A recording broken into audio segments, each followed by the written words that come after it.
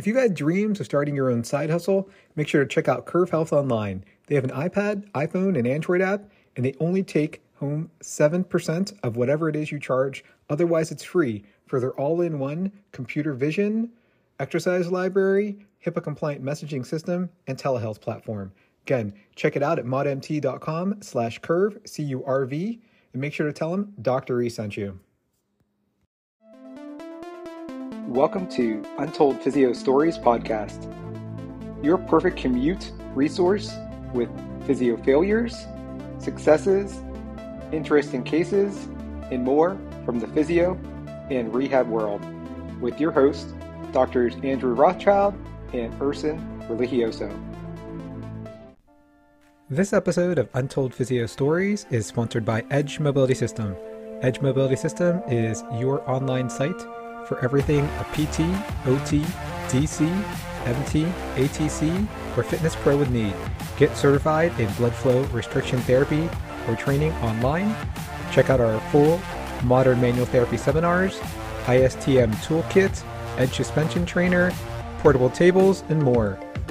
Untold Physio Stories listeners can save 10% by going to edgemobsys.com. That's EDGEMOB sys.com/untold to save 10% off their first purchase. Edge Health and Tech Solutions. We do websites that work for you and give you an edge over the competition. Did you know that you have less than 10 seconds to capture someone's interest in your website before they click away? How about the fact that most people are accessing your website from their phone? Save thousands and get a fully mobile, appealing, and SEO-optimized website linked to your social media, email list, and Google My Business. All for one low price and no monthly fees. Why not keep doing what you do best in your business and allow us to handle the tech side? Let's get started. Find us at edgehealthandtech.com. Welcome back to Untold Physio Stories podcast. I'm one of your hosts, Dr. E, with Modern Manual Therapy, Edge Mobility System, and Modern Rehab Mastery.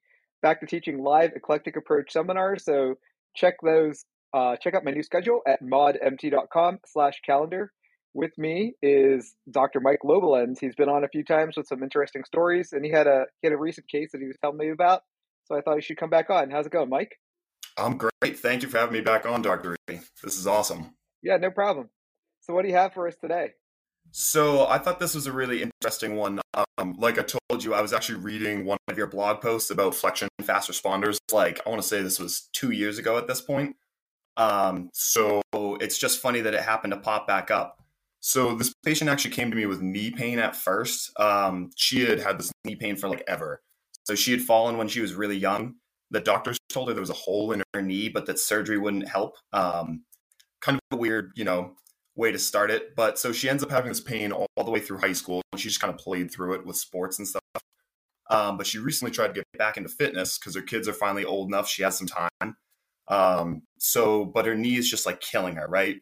So she told me her lower back was kind of a secondary concern. It bugged her during pregnancy, but her knee feels like she's having someone put a knife through it right now. So that's really her main, let's tackle this first.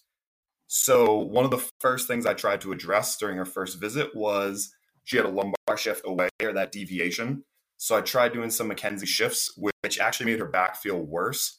I had some other things that we could address at the ankle and the knee. So I kind of shifted my focus away from that for the time being. After that first visit, she came back and she was like, my knee feels so much better that now my back is limiting my workouts. So we kind of dived right into the back.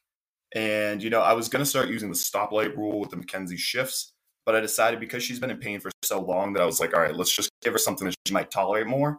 So I put her in a slight roadkill position, and this was just like still really uncomfortable for her. So I used all of the techniques that you can think of to modulate her pain. Like we started with isometrics, we did some breathing, AISTM, like skin slacking, all of it. And she was just the whole time like, can I please like get up off the table? Like I need to move. She didn't even like lying on her stomach, just with her hand, not even on her elbows. Even that was bothering her. And same thing with like even an anterior pelvic tilt just in standing was bothering her too. So then it kind of all clicks for me as she's like walking around. I just told her to like walk it off and let's see if it gets any better. Still thinking like graded exposure, stoplight rule in my mind at first. And like I said, then it clicks for me that I was like, oh, wow.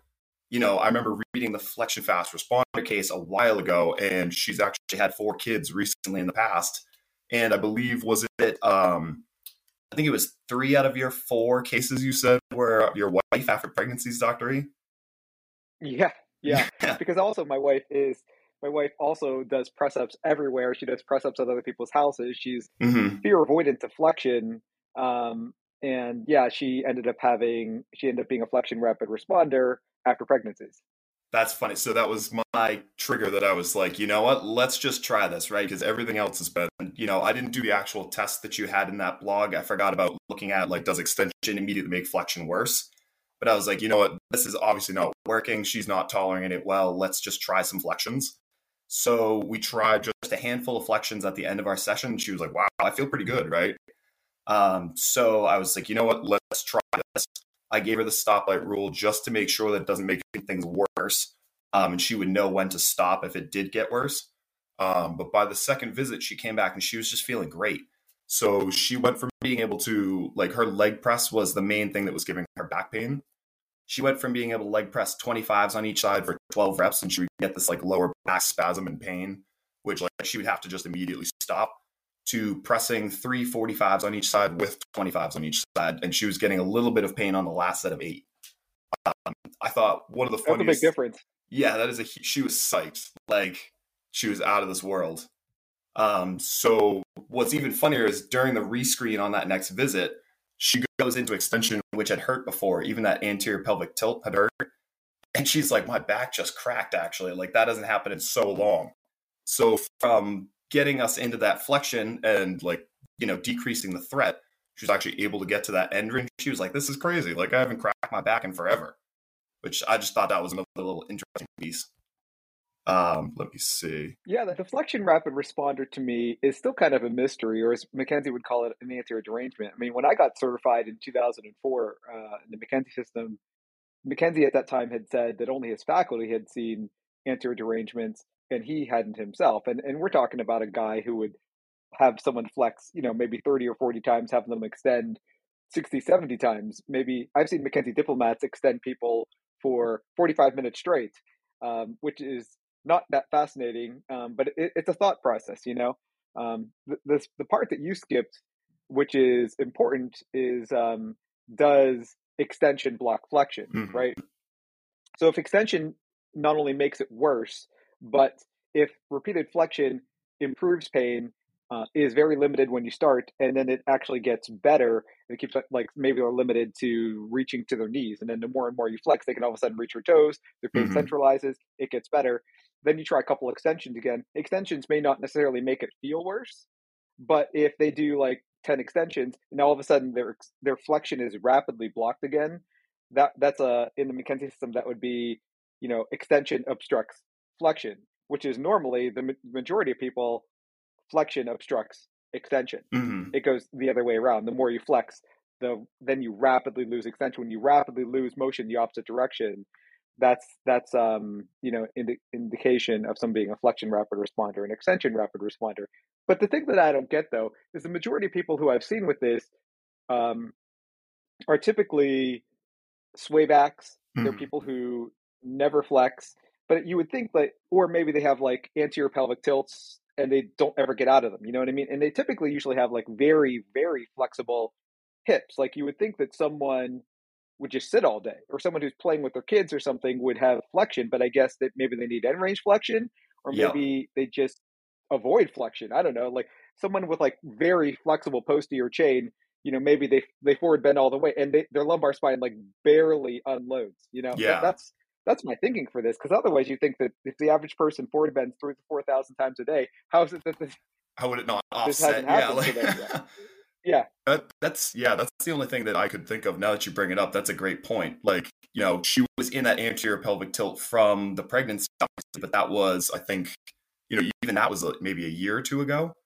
So, it's been a while. For my wife, it was acute. Yeah.